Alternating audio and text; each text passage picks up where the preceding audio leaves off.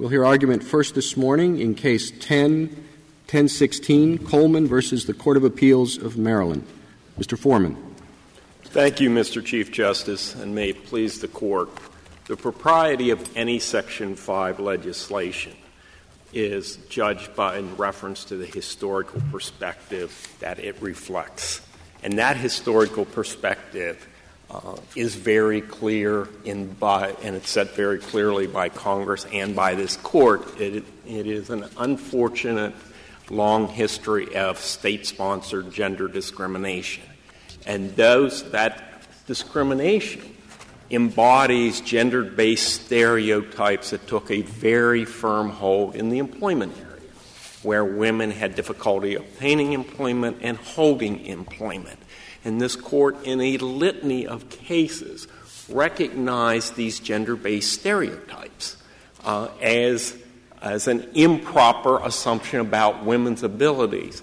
In Frontiero versus Richardson, it rejected this issue that women's mission were to be wives and mothers, Stanton versus Stanton, that women were to be the homemaker and men the breadwinner. Well, Mr. Foreman, I guess the question in this case is what this particular statutory provision has to do with gender discrimination and the history of gender discrimination, whether Congress was aiming to eradicate gender discrimination through this provision or whether it was trying to do something else entirely. And it was directly attempting to address these gender-based stereotypes in a couple different ways. As a practical matter, at that time, when an employer saw a woman, they didn't necessarily just see a worker. They saw a person that could become pregnant and worked on these gender-based stereotypes, that woman would either become pregnant, would be disabled because of pregnancy-related disabilities, but in any event was a least attractive employee. And the Family and Medical Leave Act addresses that specifically. In its purposes section, it specifically says that is intended to promote the equal opportunity for women and men pursuant to the Equal Protection Clause. But more specific to the self-care provision, Congress made it very clear what they were attempting to do. If you move to the findings section, first in finding number 6, they address where are you reading from, counsel? I am reading from Appendix A to the brief, and it is that employment standards that apply to one gender only have a serious potential for encouraging employers to discriminate against employees and applicants of employment who are of that gender. That's the negative inference argument that we make in our brief. But even more to the point, if you move to the purpose sections at Appendix 2, page of Appendix 2, it specifically is intended to minimize the potential for employment discrimination on the basis of sex by ensuring generally that leave is available for eligible medical reasons, including maternity-related disabilities, and for compelling family reasons, and to ensure equal protection. Well, following up on Justice Kagan's question, I have difficulty seeing how providing 12 weeks of leave for self-care for both men and women affects the incentive of an employer who we will assume has an inclination to discriminate against women based on the possibility that a woman applicant for employment may become pregnant. I just don't see how that would affect the incentives of an employer in that situation. The rationale of Congress at that point was that they could address this issue several different ways. They passed A, B, and C, the birth of the child, the adoption of the child, and the Family and Medical Leave Act, against, again, addressing gender-based stereotypes. Well, A is not at issue, right? Okay, so we're just dealing with D, which concerns a serious health condition. So you have an employer who's willing to discriminate on the basis of gender, and the employer has two applicants for employment, a man and a woman, and the employer says, well, if I hired the man, he might take 12 weeks of leave for a serious medical condition. And if I hire the woman, she might take 12 weeks of leave for a serious medical condition, which might be something that either men or women could get, or it also could be a sickness related to pregnancy. So there still would be an incentive for this hypothetical employer to discriminate against the woman. But one of the things Congress tried to do is to take that incentive away. How does it do that? That's what I understand that, and it's a worthy objective. I just don't understand how giving both men and women 12 weeks of leave for self-care affects the incentive.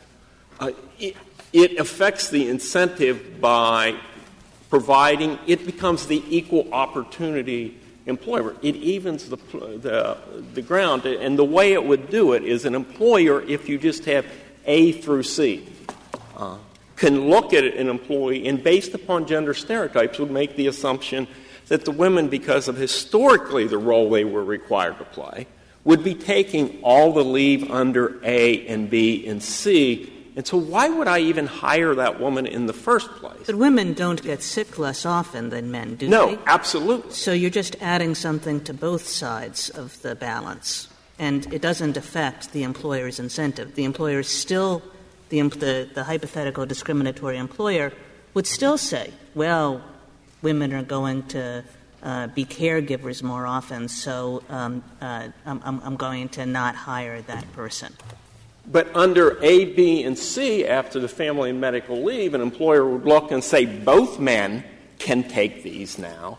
And I think we need to step back. And that's why A, B, and C go to the problem. But what does D have to do with it? If you assume that both men and women get sick at an approximately equal rate, maybe you don't assume that, but if you do, it doesn't seem to factor into the employer's incentives in any way. There's nothing in the record that demonstrates that there's a differential rate between the self-care rates for men and women. But the perception was that women, because of pregnancy-related disabilities, would in fact take more leave. And so that I would look at a woman as an employer and say, she will become pregnant, she will take leave, she will be disabled. However, with D now, but a man can take a disability leave on the same basis, and the hope of Congress was not that it would happen immediately, but what would happen is with the application of family medical leave, at some point men would be taking A, B, and C, and in fact women and men would be taking family and self-care leave. Mr. Foreman, I think everyone has been trying to get you to focus on the health care and sickness leave alone. And in the portions of the Act that this Court upheld, the Congress said there is this close association of women with children. We think it's going to be good for everybody if fathers recognize their responsibility for elderly parents, sick children, sick spouse. So we can see the rationale trying to change the stereotype, trying to open up caregiving for both sexes. But you have answered the question that women and men get sick. There's no disproportion. So how do you tie that, just that part of the Act, where there isn't the obvious association of women with childbearing, so we are going to extend the benefit to men, so they'll be associated with child care?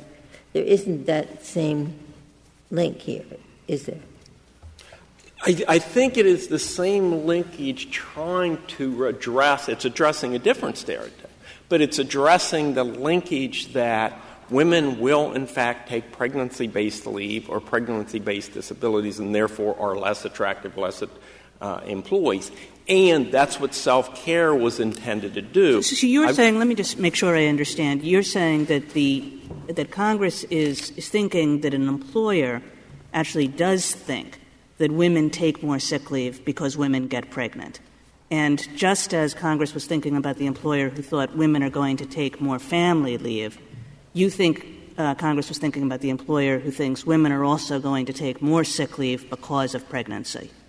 Absolutely, Your Honor. And in response to Justice Alito's question, and I'm sorry if I gave a confusing response, there are two separate ways of addressing that. You can look at self-care as a standalone provision. Without A, B, and C, Congress passed just self-care. In that case, it would be responding to exactly that type of gender stereotype, and 12 weeks would be a congruent and proportional response. The other way to look at it is that's not the way Congress passed the bill.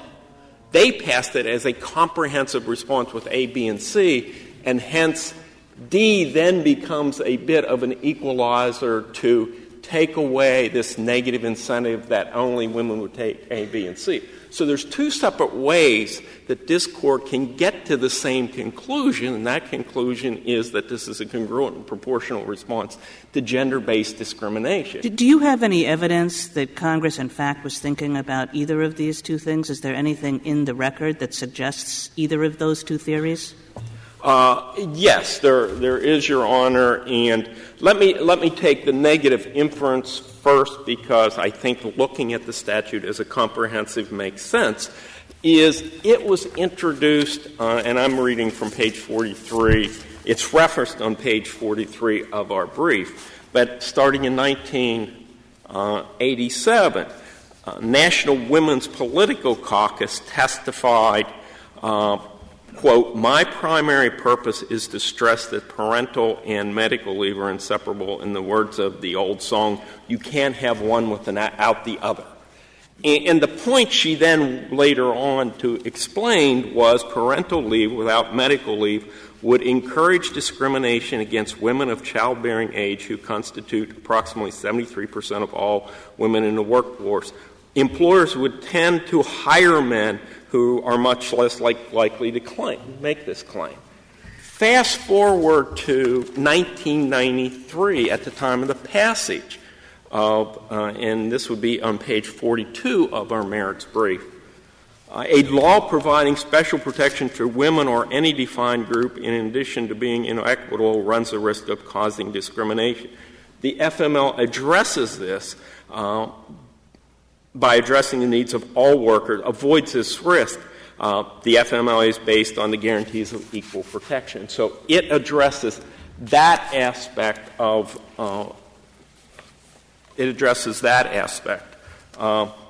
Counselor, I take your argument, but if you look at the legislative record, the reports, the findings, et cetera, and the statements repeatedly by many Congress people, there appears to have been a dual motive for this provision. They were, in fact, engaged in the question of discrimination against pregnant women. That was recognized in Hibbs, and that's clear. But with respect to this particular provision, they were also concerned about economic effect that happened to everyone, men and women, who became disabled. And so they appear to have had dual motivation. Part of the bill was gender-related. Part of the bill seemed to be disability-related. How do we judge that kind of bill where Congress may have been expanding the benefits it's giving to people, not solely because of gender discrimination, but because of this desire to address disability discrimination? Justice Sotomayor, I think the way you judge it is rely on what Congress's expressed findings and provisions are, and to the extent this Court makes a determination that the FMLA is responsive to gender-based discrimination, then how Congress chose to address that is congruent and proportional. The fact that Congress may also have had other motives that there was a concern with families and that families are benefits, should not be used to undermine the fact that Congress indeed was acting pursuant to one of its broadest powers, Section 5 of the 14th Amendment. And therefore, that their considered judgment is a congruent and proportional response.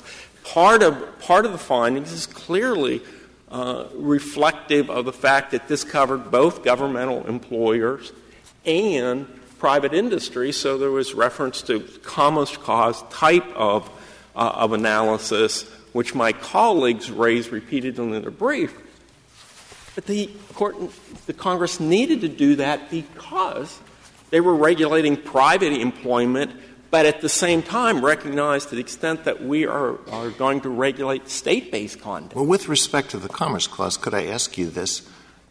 If we were to disagree with you on the 14th Amendment and hold that Congress didn't validly abrogate state sovereign immunity with respect to subsection D, would your client still be able to seek reinstatement or other injunctive relief?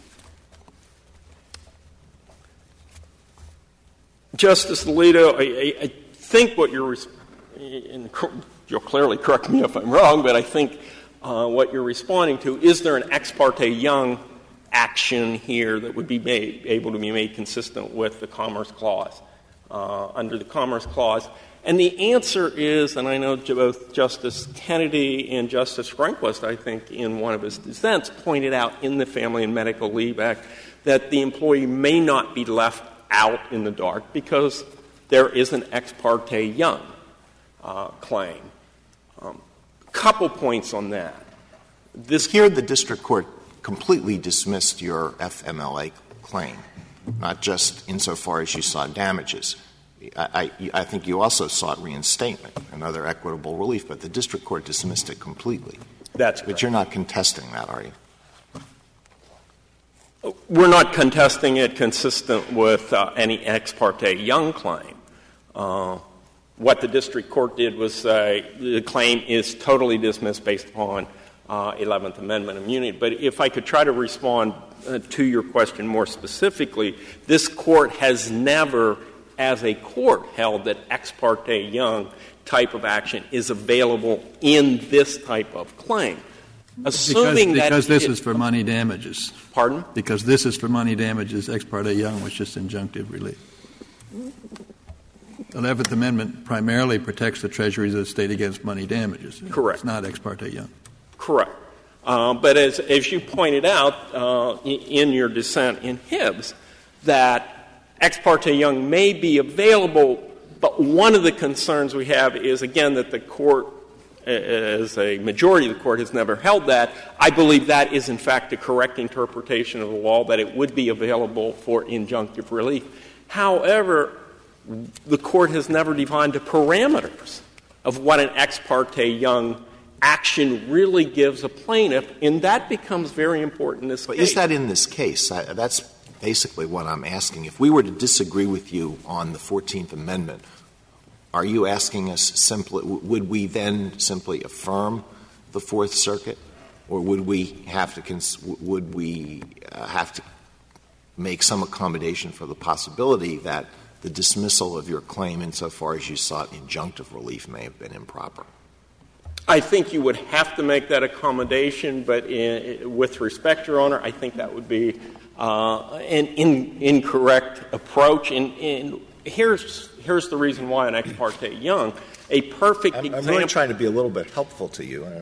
And apparently I missed that, and I apologize. What relief did you ask for? Damages we know, and you have to overcome the 11th Amendment. Injunctive relief you don't, but did you ask for it?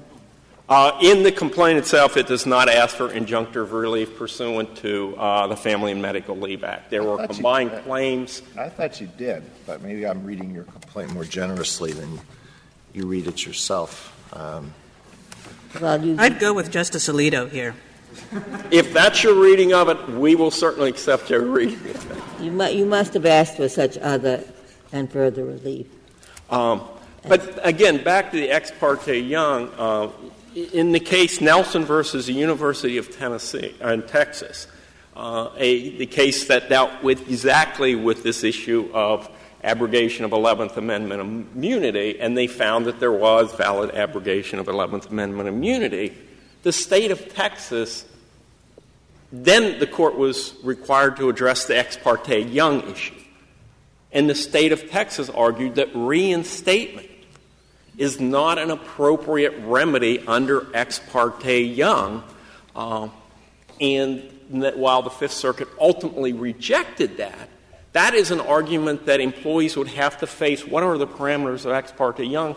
And more importantly, that is not the remedy that Congress, in their considered judgment, believed was the appropriate remedy to address gender-based discrimination. Well, Congress must have thought that giving the woman back her job was an important part. I mean, the whole idea is she wasn't supposed to be fired.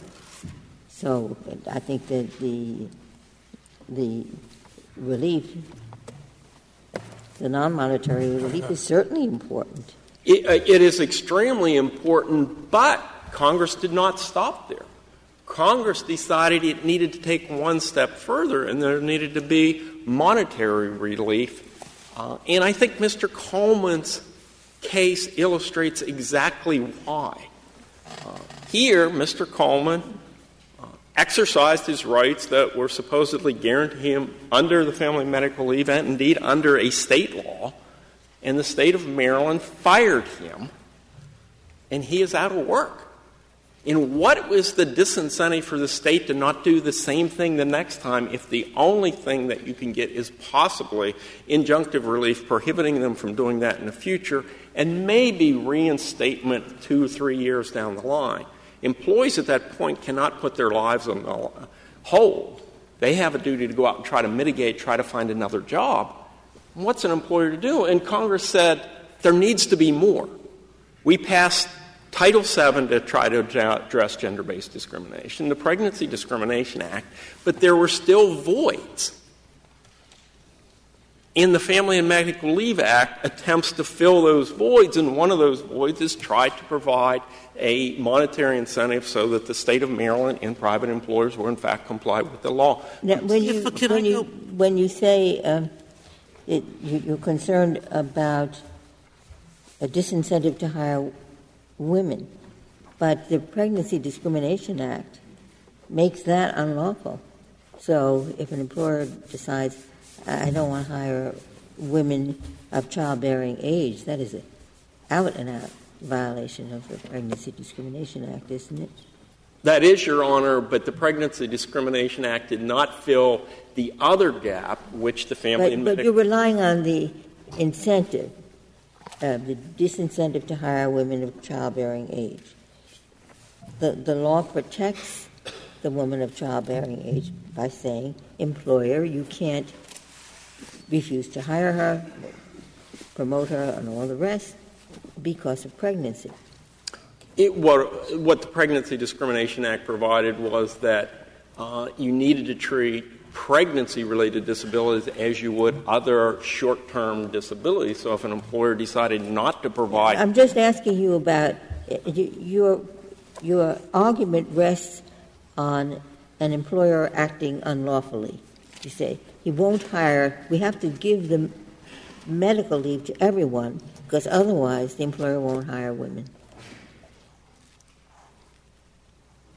And that's the question I'm asking is, you are assuming that the employer will break the law by refusing to hire women that have childbearing age. I don't want to make that assumption. In my incentive argument, I was using Mr. Coleman as an example of why Congress could have made a determination that monetary relief would be appropriate in the Family and Medical. But your argument, to a large extent, depends on, you said Congress did this because they wanted to eliminate or at least reduce one kind of discrimination against women in the job market. Yes. And that discrimination was refusing to hire women of childbearing age. Well, they couldn't do it out and out because that would be a violation of the law. So is Congress having in mind discrimination that is under the radar screen, that it's going to go on even though it's unlawful? I don't think that was Congress's intent, and that's not what was reflected. I think, again, they were trying to address it on two separate levels. One, the gender-based discrimination, the gender stereotype, that women simply become less attractive, and in the broader statute, to prevent the negative inference so that ultimately where we would get in society is the ability to take pregnancy-related leave, other leave would not be viewed as a negative inference running against women, and therefore women ultimately would become a non-issue. And I see the white light's on, so if I could reserve the balance of my time. Thank you, counsel.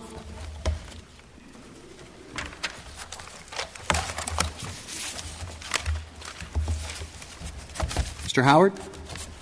Thank you, Mr. Chief Justice, and may it please the Court. In order to affirm in this case, the Court need go no further than to distinguish Hibbs. And we think Hibbs is readily distinguishable. And I'd like to highlight four principles. Need go no further? I'm sorry, I didn't. I'm sorry, Justice Ginsburg.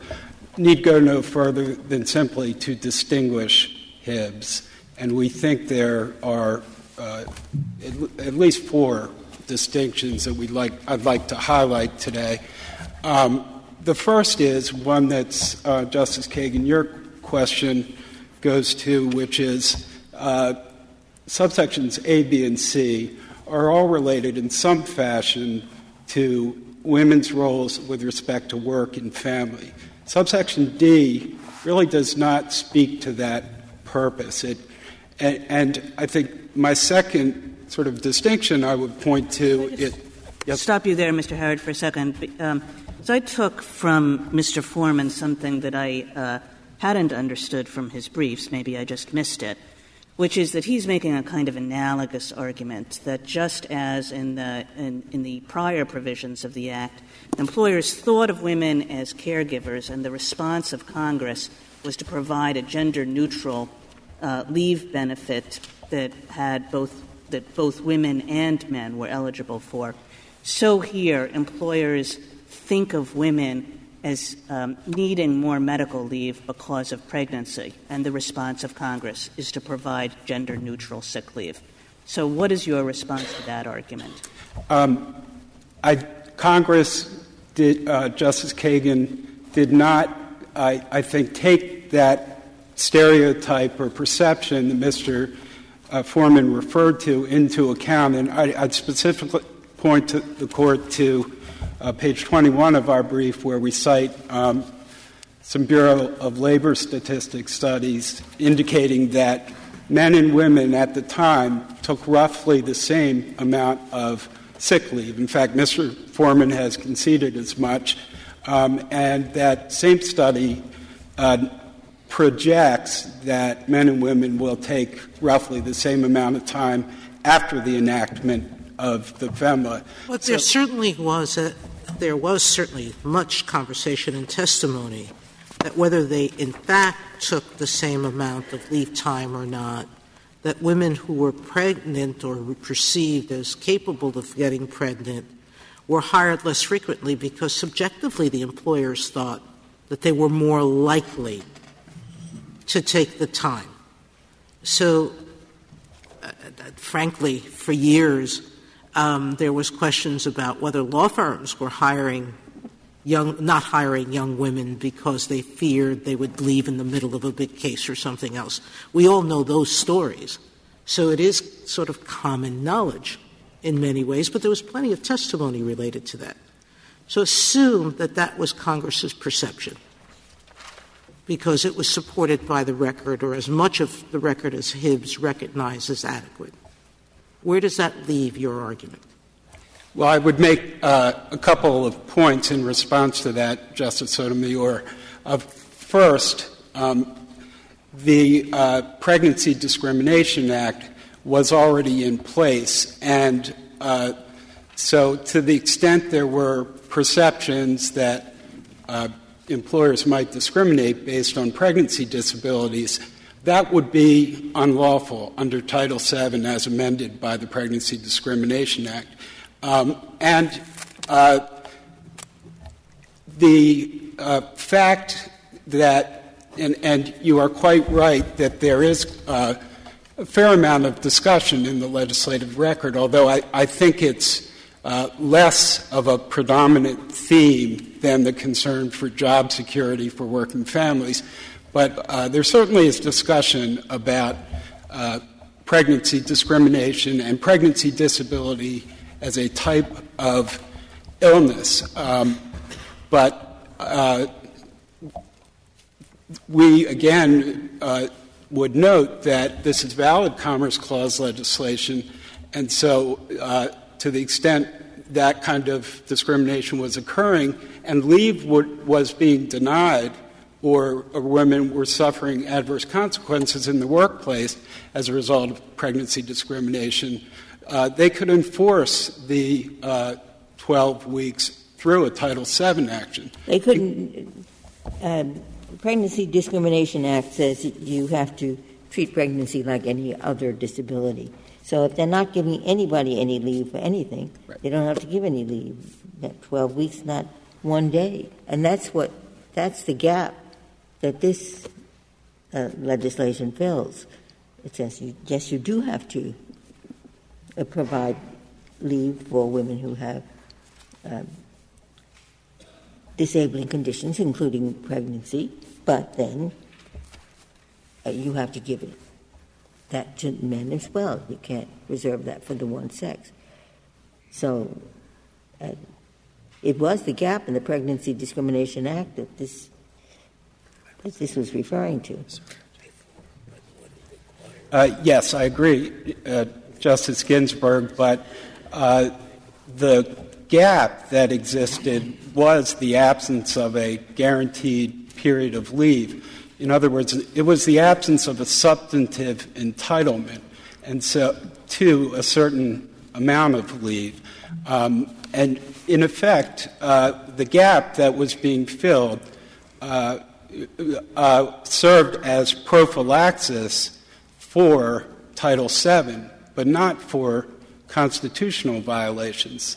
Now, assume for the sake of argument that for the applicants for particular provisions, particular positions, I should say, where the applicants are typically of a certain age, men tend to take less sick leave than women because women also take sick leave for pregnancy-related illnesses. So giving everybody 12 weeks eliminates the possibility that women who will want to take more sick leave will be fired because they exceed the amount of sick leave allowed by the employer for everybody. Now, isn't that connected to eliminating discrimination in employment? Justice Alito, I think that one could argue that that is connected with eliminating pregnancy disability discrimination. It's also connected to the purposes of A, B, and C. I think that the principal reason why employers do view potential hires as, when they're women, as likely to take a lot of time off, I think goes more to the family caretaking provisions. And I think that's largely reflected in the record. Well, I don't think I have difficulty with the incentives argument, either as to D or as to C. But I'm just talking about an argument based on consequences. An employer says you get 2 weeks of sick leave, period. After that, if you can't come back, you're fired. That may, at least for applicants within a certain age range, that may have a much more severe or a more severe impact on women than on men. Yes, Justice Alito, and I think what would the answer to that be, that that's not intentional discrimination? That would certainly be part of the answer. And what I was going to say was that what you are describing is a disproportionate impact on women as a result of assumptions concerning pregnancy disability. And, of course, if states were engaging in this kind of conduct, or if there were a disproportionate impact, that would not state an equal protection violation under Washington v. Why are you separating the four things? I mean, I've heard, it seems to me, three separate rationales. One, the easiest, is in D itself. Sometimes a woman could have a miscarriage. And, of course, she has to stay home. And that isn't covered by A, B, or C, so we cover it in D. You know, and then we put the men in, too, because we don't want to make us incentive just to not hire women. That's one. The second one was the one Justice Ginsburg brought up, that there's a gap in the pregnancy law which won't work unless you have to give people some medical leave. So here it is, D. And the third one, which I think was related to what Justice Alito just said, is when you have to read it together to understand the third one. You get 12 weeks altogether. All right? Now, that means once you put in D, this Act will have less of a bad effect. The bad effect of the Act is if you protect the women, then the employers say, well, we're not going to hire women. Perfect. We have to give them 12 leaves. We'd have to give the men. They have it's a terrible disincentive. But then they worked out how to lessen the disincentive. And the way you do that, you say 12 weeks overall. And now look what happens. A woman wants to take, say, 12 weeks to look after her family. And she gets separately sick. 4 more weeks. But how many does she get? Answer? 12, right? 12. You could answer that. 12.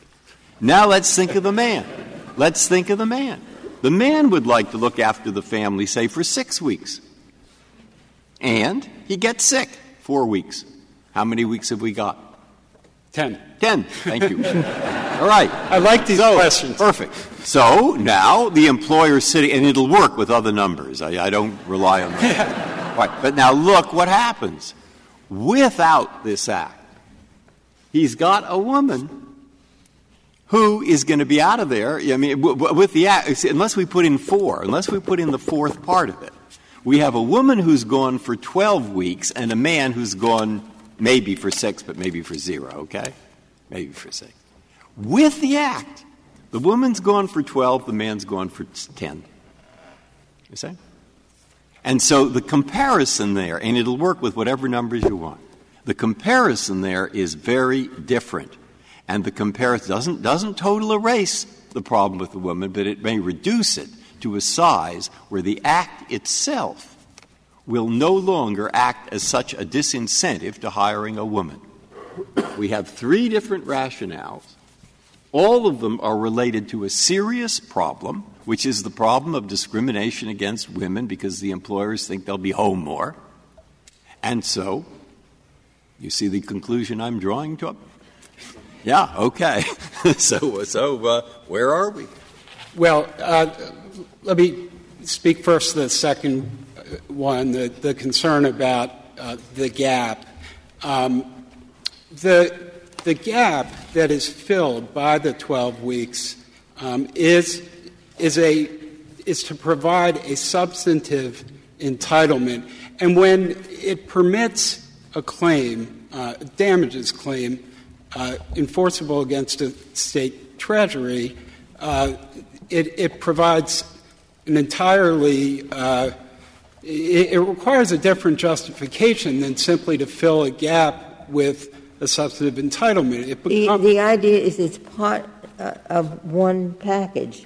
I think that's what Justice Breyer was getting at. I mean, just suppose that Congress wanted to improve conditions in the job market for women, which I think it's fair to say was the motivating force behind this act. And they also wanted to protect families so that 6 children, 6 spouses are attended to. Now, what leave policy would say, okay, to do that, we will have leave when a spouse is sick, a child is sick, a parent is sick, but not when the worker herself is sick. I mean, it's all part of one package, which is designed to increase job security for women and increase protection for their families. So I don't think you can slice off D from the other 3. Justice Ginsburg, I think you can separate D on the same analysis that this Court applied in Tennessee versus Lane, in contrast to the Garrett case. In Lane, of course, different sections of the same Anti-Discrimination Act required different analyses in reference to different parts of the record. There was a single overarching purpose to prevent discrimination against persons with disabilities, but the operation and effect of the particular claim requires a different analysis. As Justice Stevens said, the Court's not required to evaluate statutes as an undifferentiated whole. No, it doesn't have to, of course. But the whole point of the question that I was asking was, sure, what helps you by doing it separately is it helps your case. But if we look at what Congress was trying to do, they were trying to do it as a whole. That's my point that I want you to answer, and they're trying to do it as a whole because no matter what numbers I use, if I look at it without D, is it D? Yeah, D. If I look at it without D, the ratio will disfavor the woman. And if I look at it with D, suddenly the ratio from the point of view of the employer of the disadvantage of hiring a woman over hiring a man, it goes way down. And that helps women.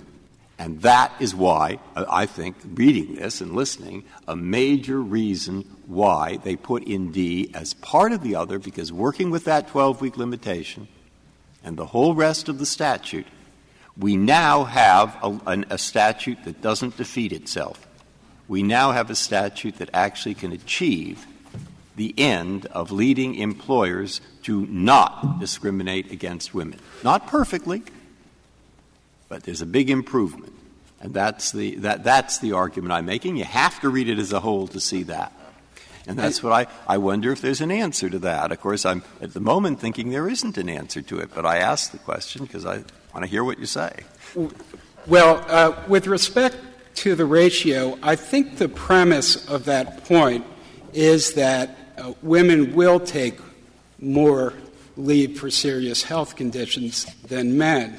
And I don't think that's borne out, and Mr. Foreman has recognized as much. So I don't think the ratio really changes. Well, what if Congress had added 3 additional subsections here and said that an employer has to provide 12 weeks of unpaid leave so that an employee can go to a health spa, 12 weeks of unpaid leave so that the employee can travel, 12 weeks of unpaid leave so that the employee can take an educational course. Now, those could be taken advantage of by either men and women. It makes both men and women increasingly unattractive as employees and therefore reduces any special disincentive that might have been created by A, B, and C. Now, on that same logic, would those be provisions that further the elimination of discrimination based on gender? I think even if one accepted the premise, and we don't, that women take more leave for health conditions, that would further dilute the ratio to have available all those types of leave. Now, I've thought, for example, one could imagine. Justice Alito was trying to help you. He was. He was. His question is, he's absolutely right. And that's why this isn't a health spa thing, D. This is, in fact, has two independent reasons, that all the miscarriage reason and the Pregnancy Act reason. And so it isn't just saying go to a health spa. But I mean, I don't want to put arguments in your mouth, which I just have, which you wouldn't like there anyway. Because, I would appreciate your going on with this discussion in respect to what Justice Alito and I have been talking about, and I'd be interested in what you think. Yes. And I'm working from a different proposition than you are in response to this question. I don't think that the actual amount of time that men and women take is relevant. The question is, what is the employer's perception? And did Congress have a valid basis, as Justice Kagan pointed out earlier, to believe that employers thought women took more time? I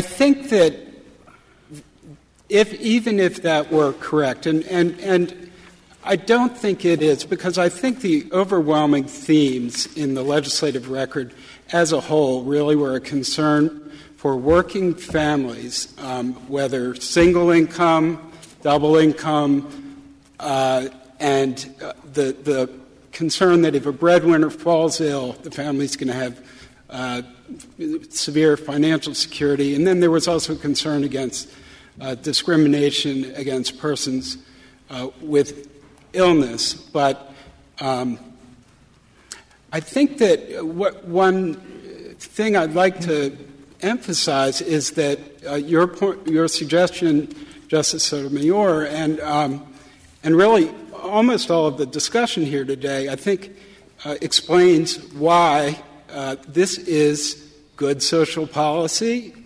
We support it.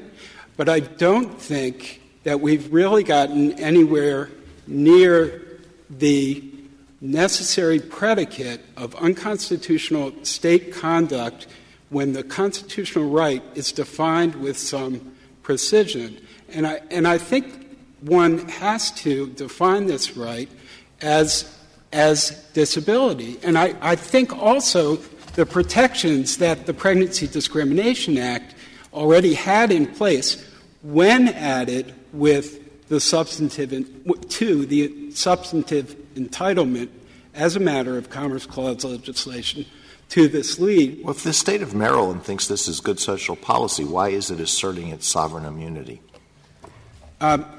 Well, that's a good question, and I think we're here mainly on we need to defend this on principle. Justice Kennedy, you've pointed out a number of your opinions. The exercise of the Section 5 power alters the federal But you state. can waive. Can't you waive your 11th Amendment immunity? We could, I believe. That's this Well, you can provide the kind of relief that's sought here without waiving immunity, right? It's a matter of legislation. Yes, I think that's right. And there are. Can I just get back to the discussion before about how D relates to the others? Yes. Who do you think benefits most from subsection E, men or women? That's the one about armed services obligations at the time the law was passed? I assume, and I haven't studied the history of that, but I assume that just based on the demographics of the military, it's likely that there are more men in service deployed, and that more women and wives benefit from that provision. Was that wasn't part of the original act, was it? No, it was not. And so that was the concern, was a discrete concern for veterans. Yes, and we have not. It wasn't part of the package that was the Family Medical Leave Act. No, and we are not suggesting that. We haven't raised that as a point in our briefs or here today. And Mr. Howard, I do think that the point about the package is that if you look at D alone, you abstract it from everything else, you have a good point, that it seems to be related to economic security, which is not a Section 5 issue, that it seems to be related to discrimination against sick people, which would also put us in a different legal universe.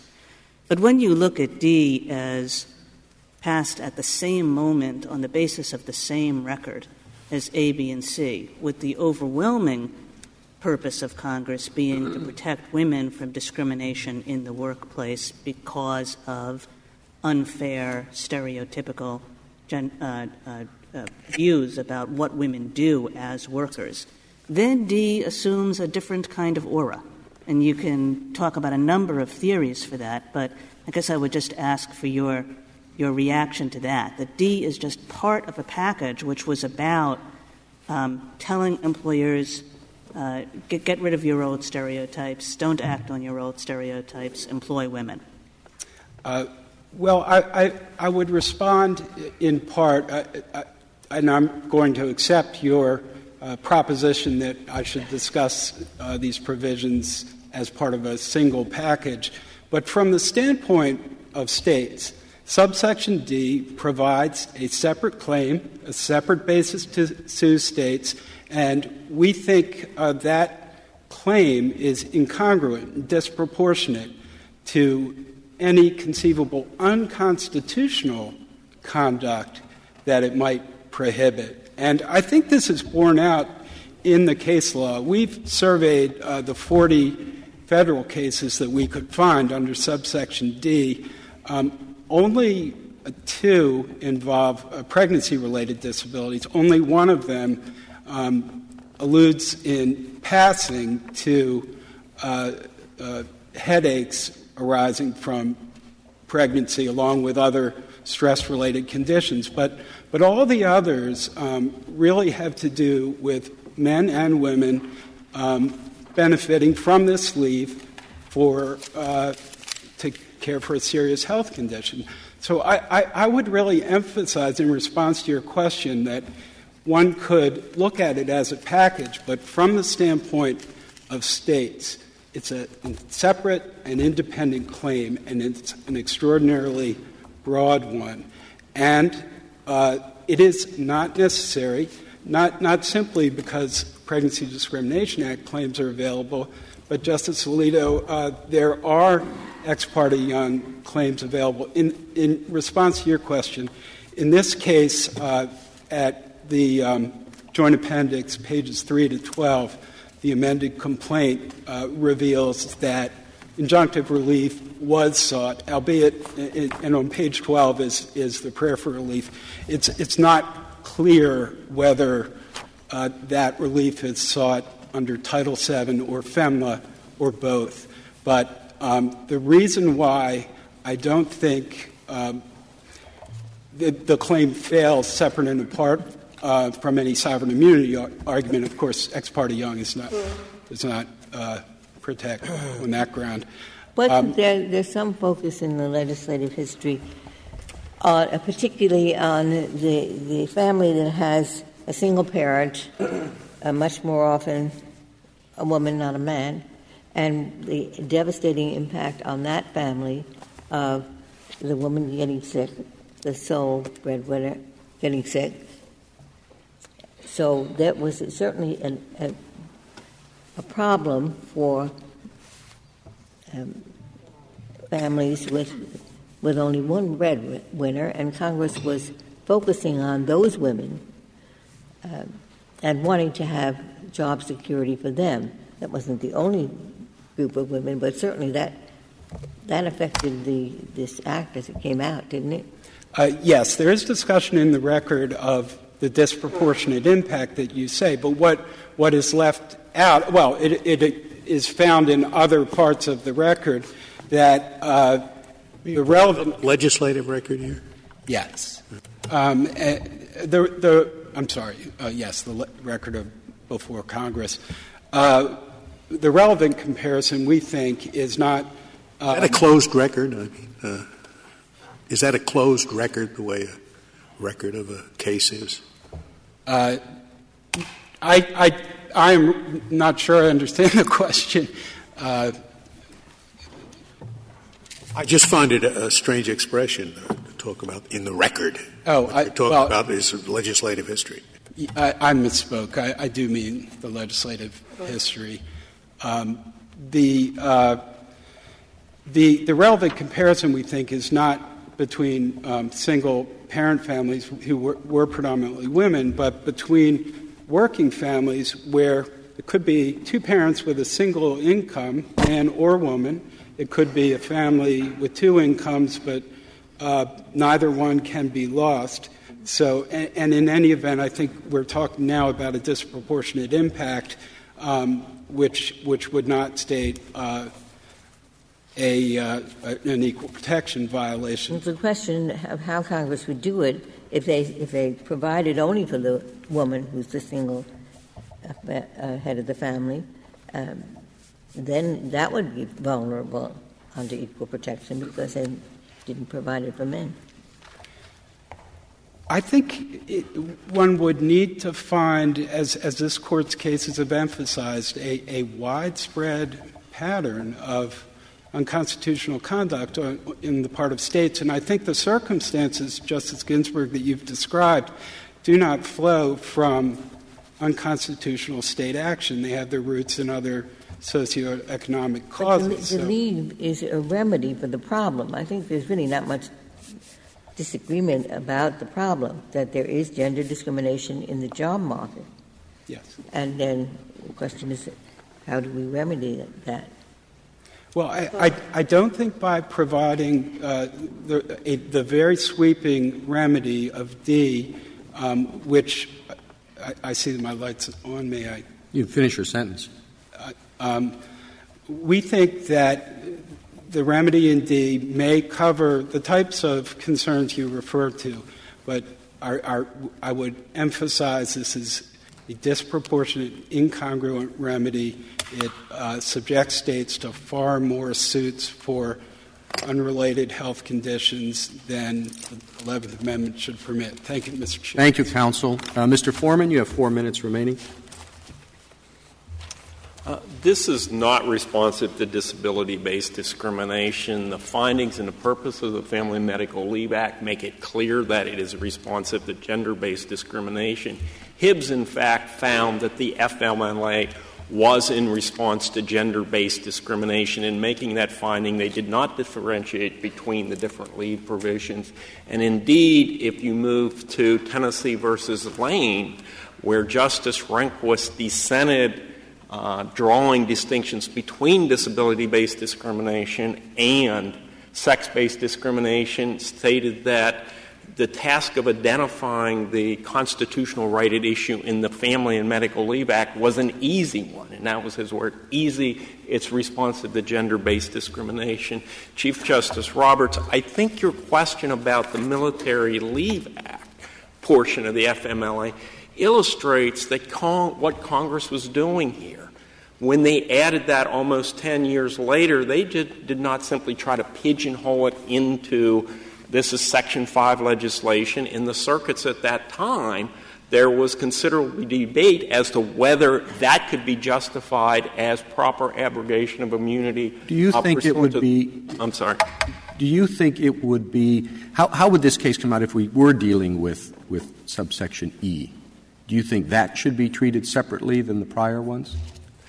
Yes, it should, because it was passed pursuant to a different constitutional power, and they provided, in fact, a different remedy, recognizing that the Commerce Clause could not — that Commerce Clause was the appropriate way to deal with this, and they provided a right of action by the United States in order to provide damages. If we think that you should look at these provisions separately, where, with respect to D, and I'm looking at one of our prior precedents, has Congress unequivocally declared its intent to abrogate sovereign immunity? Unequivocally, not on the basis of implications from how the other provisions work. But if you do look at D, is there any place where Congress unequivocally declared its intent to abrogate state sovereign immunity?